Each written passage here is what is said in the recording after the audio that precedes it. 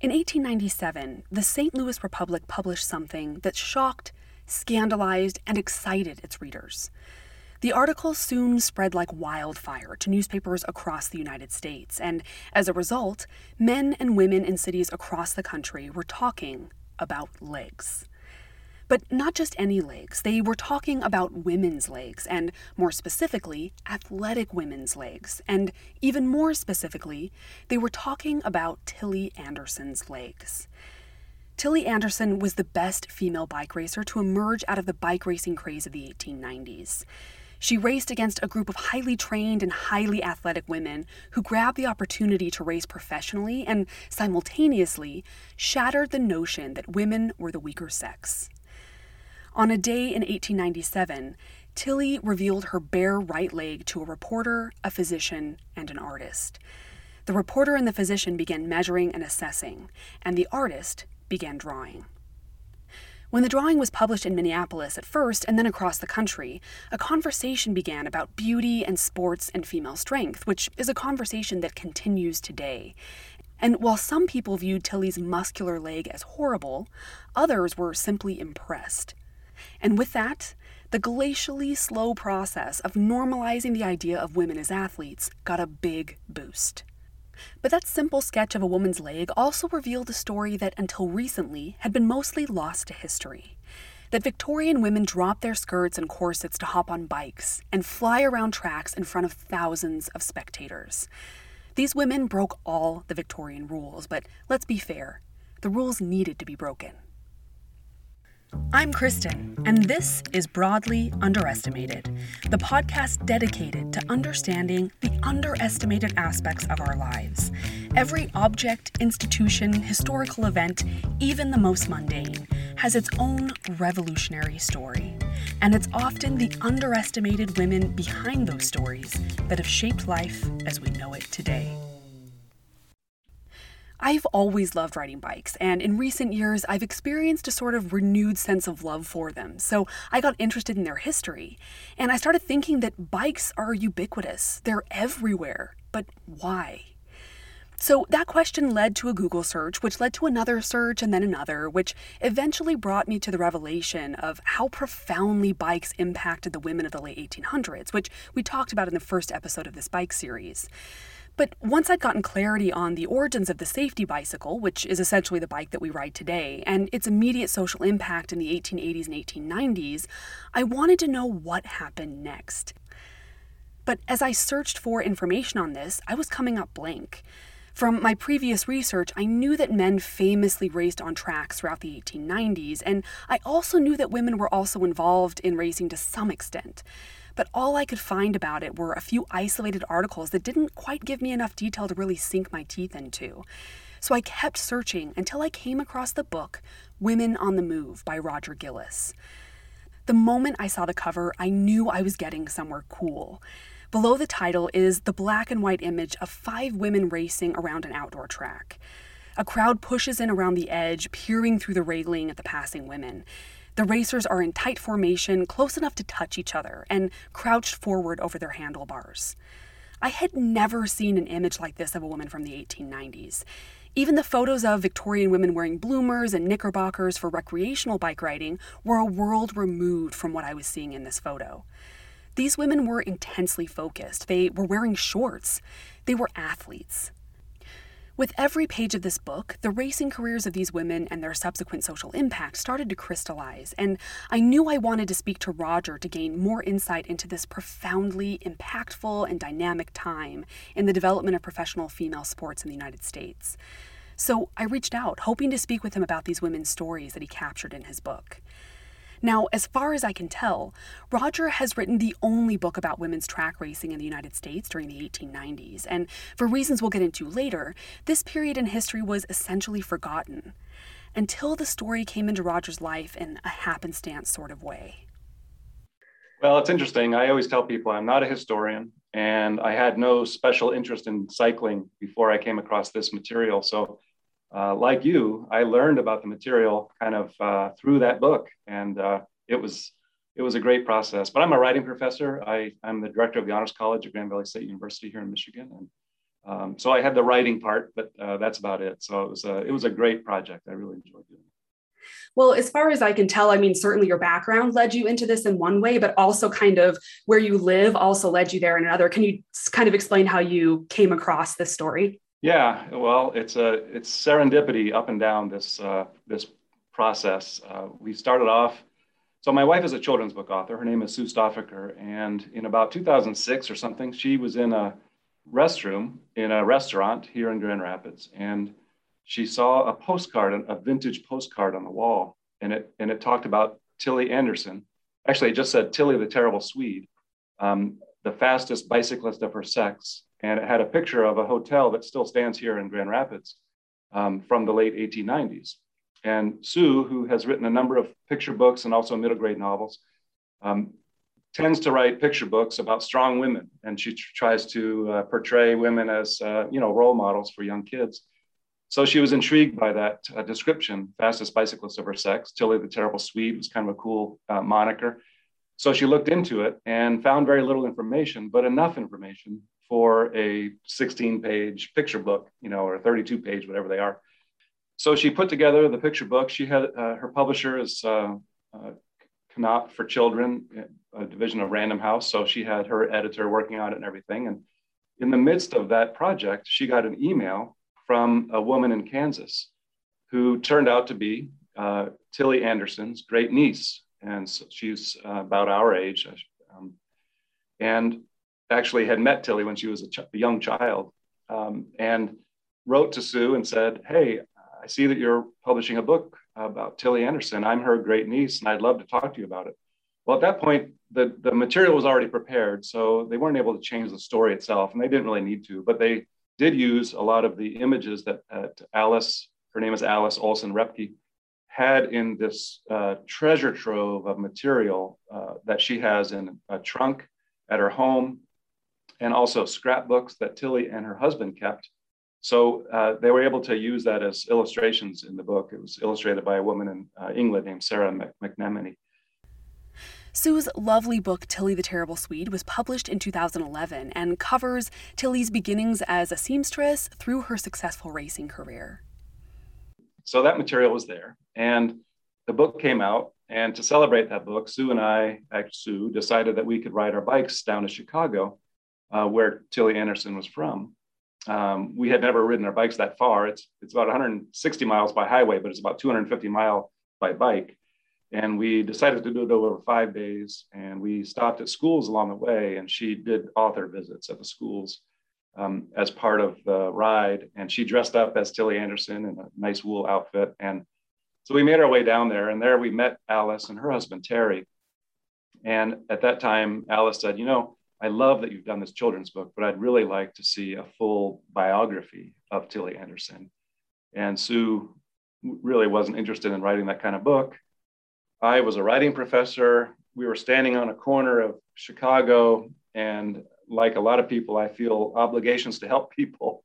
And so it just kind of came out of me. Well, I've got a sabbatical coming up. I guess I could do it. And I had never done such a book, never done such a project.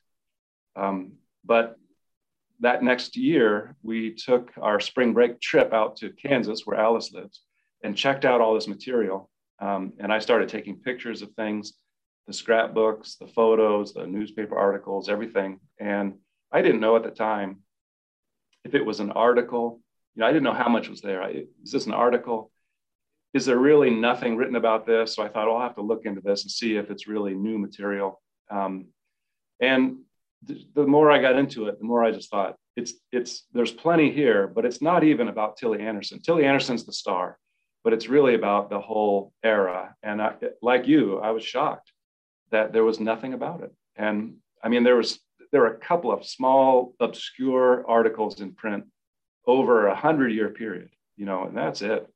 So I'm delighted to be able to enter it into the record, which is really what my goal was. I didn't have any grand ambition beyond just getting it out there and helping people know that this history existed. And I definitely agree completely with you that it's about women's sports history more generally.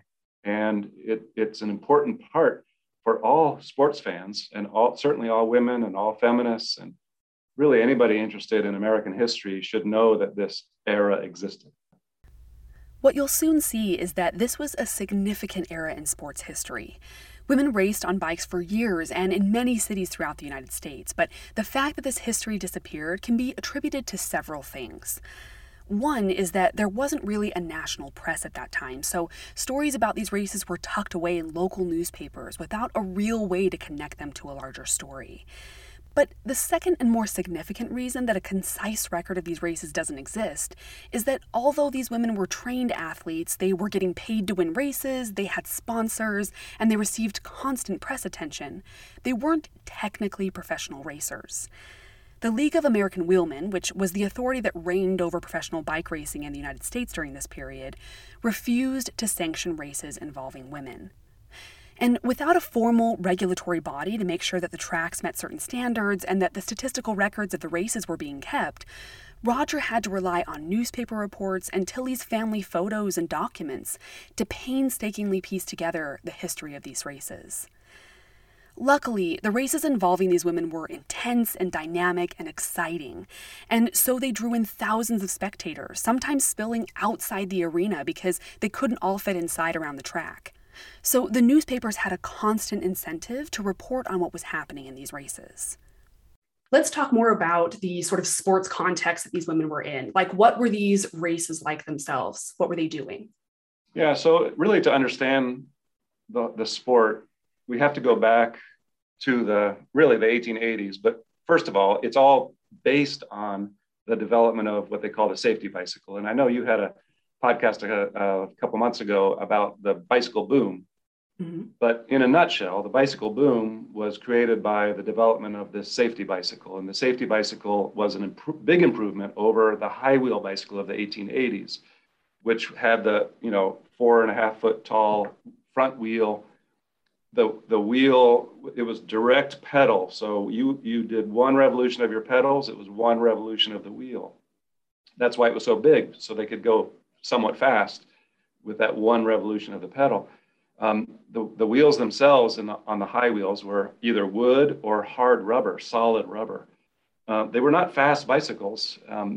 Nonetheless, there was, well, first of all, very few women rode them because it was dangerous. It was hard to mount. It was also easy to fall. And of course, women wore skirts and dresses, and it was not easy to get on the things.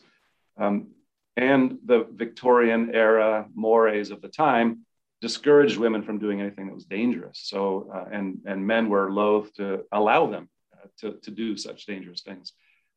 There was racing, but the bicycles were not fast. So the high wheels, so they would go, 15, 16, 17 miles an hour kind of at top speed, and they could average 10 or 12 miles an hour over distance. Not great racing. So the contests tended to be endurance contests. So they borrowed actually a format from the old pedestrian races, if you can believe that, from the 1840s and 1850s, which was the 6-day race. And the 6-day race started off at midnight, Sunday into Monday, and was a continuous race all the way until Saturday night at midnight. So they would race virtually for 144 hours. 6 straight days, and they would have to rest and eat and sleep as they could. So it truly was an endurance race. And so some women did race in the 1880s. And in fact, there's a book that was published about the same time mine was called Muscles on Wheels. And it's written by Anne Hall, who's a Canadian author. And it's about the races of the 1880s by women. My contention is that because they were essentially endurance races, they were a different animal, so to speak, from the 1890s races. So anyway, the bicycles of the 1890s, gear technology. So now one time around on the pedal could be 3 or 5 or 8 revolutions of the wheel. And probably most importantly, Dunlop and others developed the soft rubber pneumatic tire. So you could pump the tire up with air, much smoother ride. The seat came down, much easier to get on and off. You could put your feet down just like we do. It's essentially a modern bicycle. You can look at photos of an 1896 bicycle, and it looks like you could ride it down the street today and people wouldn't notice it that much. you ride a high wheel, everybody would know it, So it was a revolution of bicycling. And as you learned a couple months ago, millions and millions of people bought bicycles in the 1890s, including women and children. Racing was actually slow to come back because part of the appeal of racing in the 1880s was that the bicycle itself was unusual. The high wheel, it was an unusual. It was a novelty. So racing was another novelty, another level of novelty. So the bicycle boom started in maybe 1893, and it wasn't until 1895 that really men and women started racing again. The men adopted the old format.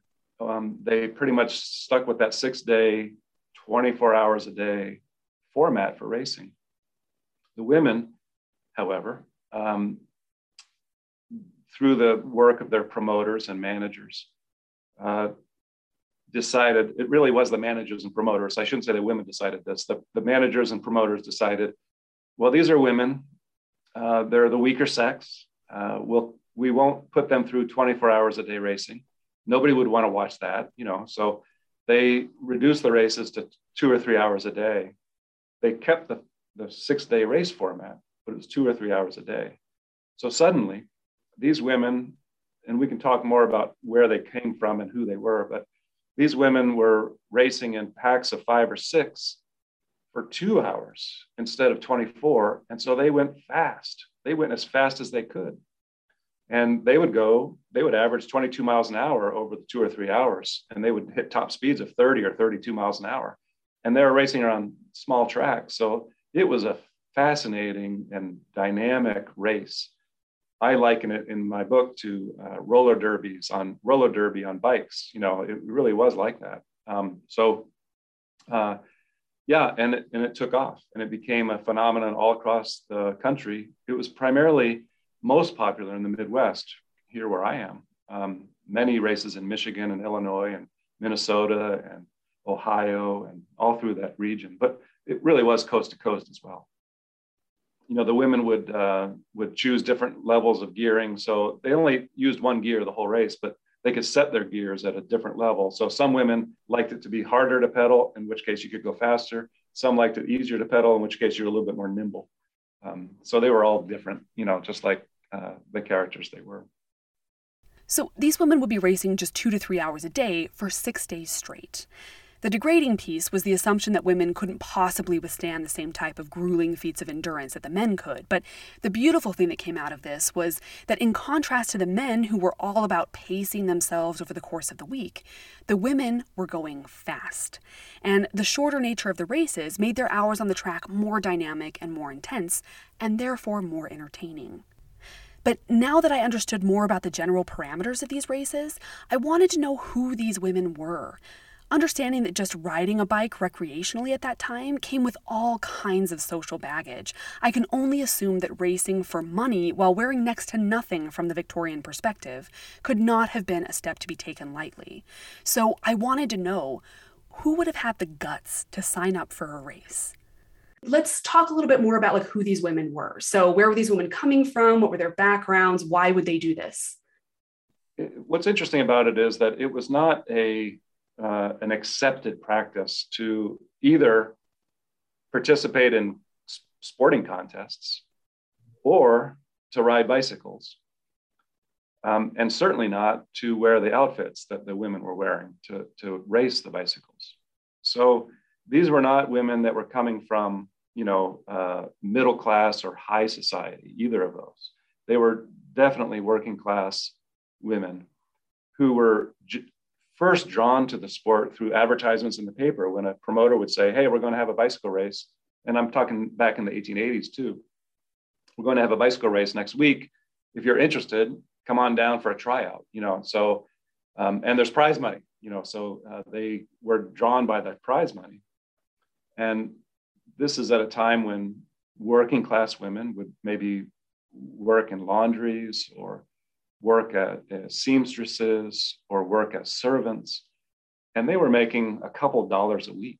That's what they were making. And it was hard work. I mean, a laundry worker is very hot and humid and hard work, 8-10 hours a day.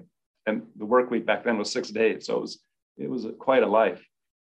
And then all of a sudden there's the possibility of riding a bicycle for $25, $50, $100, $200 even in a single week if you can win.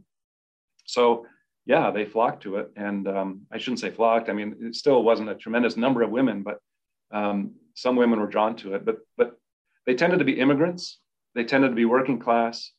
They tended not to be interested in making some kind of political statement. They were there because they wanted to make some money and to have fun. You know, they enjoyed riding bicycles. Tillie, who, you know, is really the centerpiece of the era because she was the best rider by far. Tillie was a Swedish immigrant, came to the United States in the early 1890s, saw the bicycle boom in 1893 and 1894, was working as a seamstress and as a laundry worker, saved up enough money to buy a 40-pound bicycle, and started riding when she was 18 or 19. And by the time she was 20, she started racing. At that time, riding bikes was often a popular weekend activity and also a fantastic means of transportation, but Tillie took this to the next level. She would often get up extra early before 5 a.m. and ride somewhere between 20 to 40 miles before breakfast, then work a full day, and then hop on her bike again in the afternoons to ride around Chicago and on nearby country roads. She would do these 100-mile rides and was so good at them that she actually got a sponsorship from a bicycle manufacturer. And by January of 1896, she entered her first 6-day race. With that said, I do think that there is one very interesting figure that stands out, which is Dottie Farnsworth. She was very different from the rest, right? Can you talk a little bit more about her? Right. So Dottie is the anomaly because she came from a fairly well-to-do family in Minneapolis, St. Paul, and she went to a nice girls' boarding school in St. Paul. Her father was a millwright and owned mills in the area, and their family was fairly prominent. And she was there's not a lot known about these women personally. So I'm inferring some and gleaning it from the articles that I've read. But I think she was a renegade from the beginning because she wanted to go into the theater. And even the theater back then, I think, was a place for people who, ballet was one thing, but the theater, would be something that only lower class people or women would really get involved with. That was her goal. But then at some point in, I think, 1895, Minneapolis was really the beginning of this style of women's bicycle racing. So she was right there. And so she answered the call. And according to her, the first time she raced, maybe even the first couple of times she raced, she did it under a pseudonym so her family wouldn't know that she was doing it. And then she got good enough and she was starting to make some money that she went ahead and used her name. And there are a couple of instances when, in 1896, for example, there was a race when things got out of hand. Actually, it's one of the great stories of the era where on Saturday, the last day of the race, Dottie was ill and was unable to compete. And Tillie showed up, and they had other racers too, but it was basically between Tillie and Dottie to finish the race. And because Dottie couldn't race, the fans were really upset, and there were a couple thousand people there ready to race, and Dottie wasn't there. Long story short, it ended up basically with a riot because the promoter said, no, we're going to race. They started a race, and the fans were throwing things and breaking down fences and just going crazy. But during the coverage of that event, they mentioned that Dottie's parents were in the crowd. And so they embraced the sport enough to kind of support her. But her mother was also quoted as saying, something along the lines of, I told you so, I knew this would happen, you shouldn't be doing this. But, and Dottie, so in the races, Dottie was always the flashiest of the women. I think she wore the most makeup. I think they were encouraged to wear makeup, partly because these people were, not all of them were very close. So in order to see their features and to see them, they would wear makeup. Plus it was the 1890s. But Dottie always wore flashy outfits. She had a stylish curl on her forehead always. And she's pretty. We have pictures of her. And she also played to the crowd more than the other women. And I think, unlike Tillie, who was all about winning, she really was the model early professional woman athlete. Dottie was more of a show person. And so she would, if the crowd was urging her to try to take the lead, she would, even if it didn't make sense in the context of the race. And so that she suffered a little bit for that. I hope it's not a sexist term, but I kind of call her the bridesmaid of the era, because she did come in second an awful lot. And I think, so she was a very good racer, but she wasn't a great finisher. So she, it's such early days in athletics, in spectator sports. It's such early days, 1890s. All of this was being figured out. There was no history to draw from. So just the idea even of developing a sports legacy was something that they probably didn't even think about, So Dottie, instead of earning $250 for first place, would earn $150 in second place. She was probably pretty happy with that. I don't think it mattered that much to her whether she was first or second. Tillie and some of the others, it really mattered.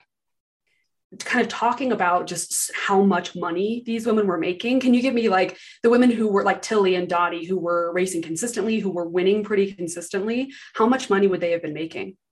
Yeah, so I think Tillie made, generally for the 3 or 4 prime years of the era, she was making $5,000 or $6,000 a year. And as I say in the book, the average working class family at that time, actually, I should just say the average American family at that time was making about $600 a year. So it's, the equivalent probably of close to $1 million or $800,000 or something in a year at that time. I've seen contracts. Alice had a couple of contracts. So I've actually seen that they were contracted to earn $250 for winning a race. And then they also were often matched by the manufacturer of their bicycles. So like NASCAR racers, they represented bicycle manufacturers. Part of the bicycle boom was that there were dozens and dozens and dozens of bicycle manufacturers in this country. Every city had 1 or 2, every large city had 1 or 2 at least bicycle manufacturers. And so they were eager to promote their brand. So they would ask the racers to represent them, and then they would splash that on their uniform or outfit. So Tillie and Dottie and some of the other prominent racers would earn money, like a weekly salary, basically, from their promoters or from their manufacturers, and then they'd win prize money. There was some talk later actually throughout the era, there was some talk that maybe the prize money wasn't as great as they claimed, because it was one way to sell tickets, was, $250 for the first prize, come see the women race for this. And some of the modern day references to the sport that I could find often dismissed it as a kind of a theatrical show as opposed to a sporting event. But like I said, I've seen a contract. I know that Tillie made at least a couple of times the money that she was purported to make. And even if it's half of what I just said, 5,000 or 6,000, even if it's half of that, she was making a heck of a lot more money than she would have. Can we talk about what the sort of standard outfit for racing looked like? Sure. So first of all, we'll go back to the Bloomer era from the 1850s. Amelia Bloomer was a kind of early feminist, and she advocated, as many others did, what they called rational dress, which was instead of wearing clothing that, either bound you and made you very uncomfortable, or deformed your body literally, or just made it very difficult for you to function as a person, petticoats and skirts and hats and everything, just make it hard to live a life other than the life of walking down the street with an umbrella over your head, So rational dress became popular, at least among some women in the 1850s and later. They kind of fell out of favor, those bloomers. But then in the 1880s, when women were trying those high wheel bicycles, they really couldn't wear dresses and ride those. So they took to the bloomers again. In 1895, when these women started to race, at first they were wearing fairly loose clothing, akin to the bloomers, with maybe jackets over their shirts and hats even. But pretty soon it was pretty obvious, if you want to ride fast, you need to dress a little bit more sleekly. You can't do that. So they adopted essentially, it looks very much like a bicycling outfit today, but made of wool. So they had basically wool bicycle shorts, a tight woolen shirt or jersey. The one thing that they had to do was cover their skin except for their hands and their face. So it was not accepted for them to have bare legs or bare arms. So they wore hosiery, basically, or tights down to their wrists and tights on their legs. But there was no question that they were women. It was a form-fitting outfit, and so spectators could certainly tell that what their bodies looked like, And most of the women who talked about how their families reacted talked about how those costumes or outfits were unacceptable to their families, and they would be like Dottie's parents or even Tillie's parents, not parents, but Tillie's family. Were hesitant to kind of condone wearing that kind of an outfit. But I think, you have to say it contributed to the popularity of the sport. And I think it goes both for men and women, because the men, I think, were there for, relatively prurient reasons. They enjoyed watching the women in these outfits. But I think the women found a kind of liberating strength from that. And they admired the women for standing up for that kind of equality.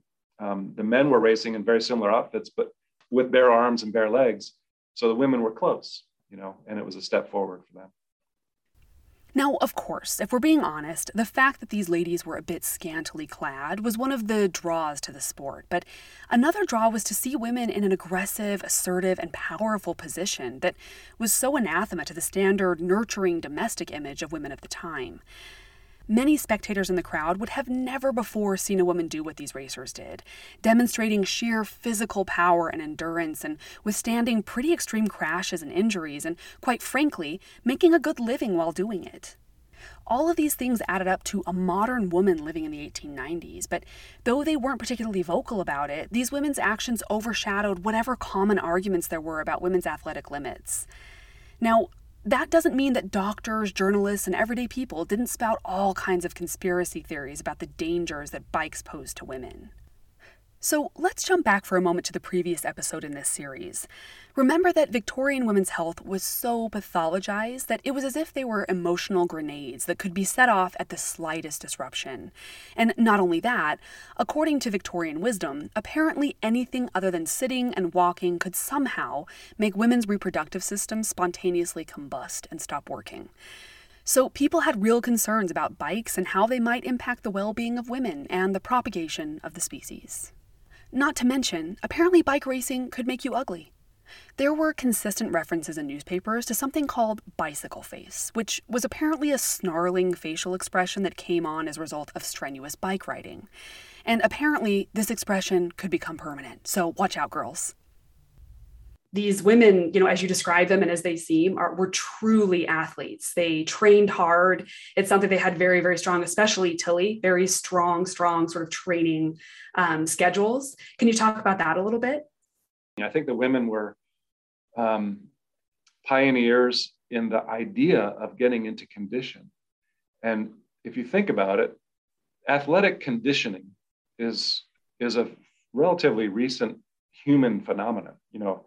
There would be no reason for someone in the 1300s to be, in condition for an athletic contest. So people were strong because they had to do work, but they didn't have to build up their cardiovascular capacity or anything like that, unless they, had a specialized job they had to do. So it was relatively new for men to be in condition, but the idea of a woman being in condition, a woman training in order to build muscle and to develop endurance was a very strange concept to people.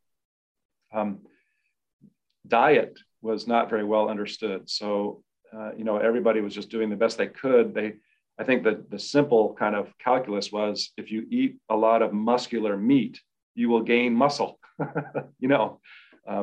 So that's what these women did. They ate a lot of meat and dairy products to build up muscle. They lifted weights. They boxed one another and their trainers.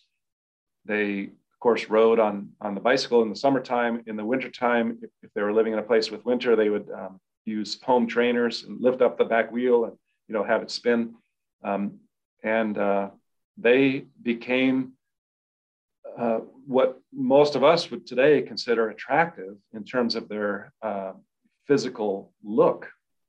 But to people back then, it was pushing the edge of even kind of monstrous looking, or unappealing. And this is where we circle back to that infamous newspaper article that included a printed drawing of Tillie's leg. The reaction to that leg spoke volumes about a society and a culture on the verge of change. Some of the viewers looked at it and recoiled in horror, and others viewed it and said, what an interesting change in our culture is happening. Tillie was proud of her muscles, and I think felt like she was becoming a better person. She felt she would thrive, for her whole life because of her good conditioning. And she turned out to be right. She lived to 90 years old, so it worked for her. But at the time, people were afraid that the women would not be able to bear children. They would, shorten their lives considerably. And maybe most importantly at the time, they would be unattractive to men, and they would thus become old maids. What's interesting about that article that you're referring to, and also how you lay it out in your book, is that they juxtapose the drawing of Tillie's leg with sort of this very sort of soft, uninterrupted line drawing of another woman's leg who looks like she's not muscular, juxtaposing kind of this, monster versus this soft, feminine object. But I think it may sound strange, but I actually find there's a through line, in women in cycling. Legs are a focal point.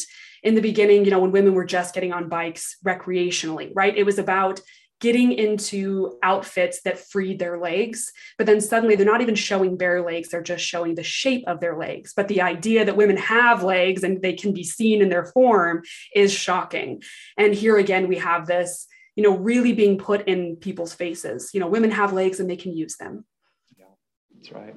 I think it's something that existed throughout women's sports, not just women bicycle racing.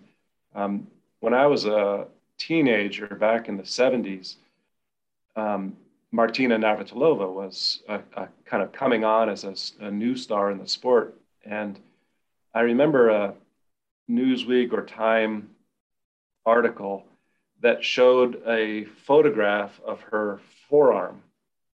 And it was exactly the same. It was showing all the veins and musculature of this woman's arm. And, at the time, Chris Evert was the other great star of the sport. Chris Evert was like Dottie in the sense that she was the more feminine and kind of traditionally attractive athlete, whereas Martina came on the scene and at that time was seen as like kind of a little bit too muscular, a little bit too masculine. And that's the 1970s. And I think with Serena Williams and Simone Biles and other people today, it's still an issue. It's still something that our culture is wrestling with.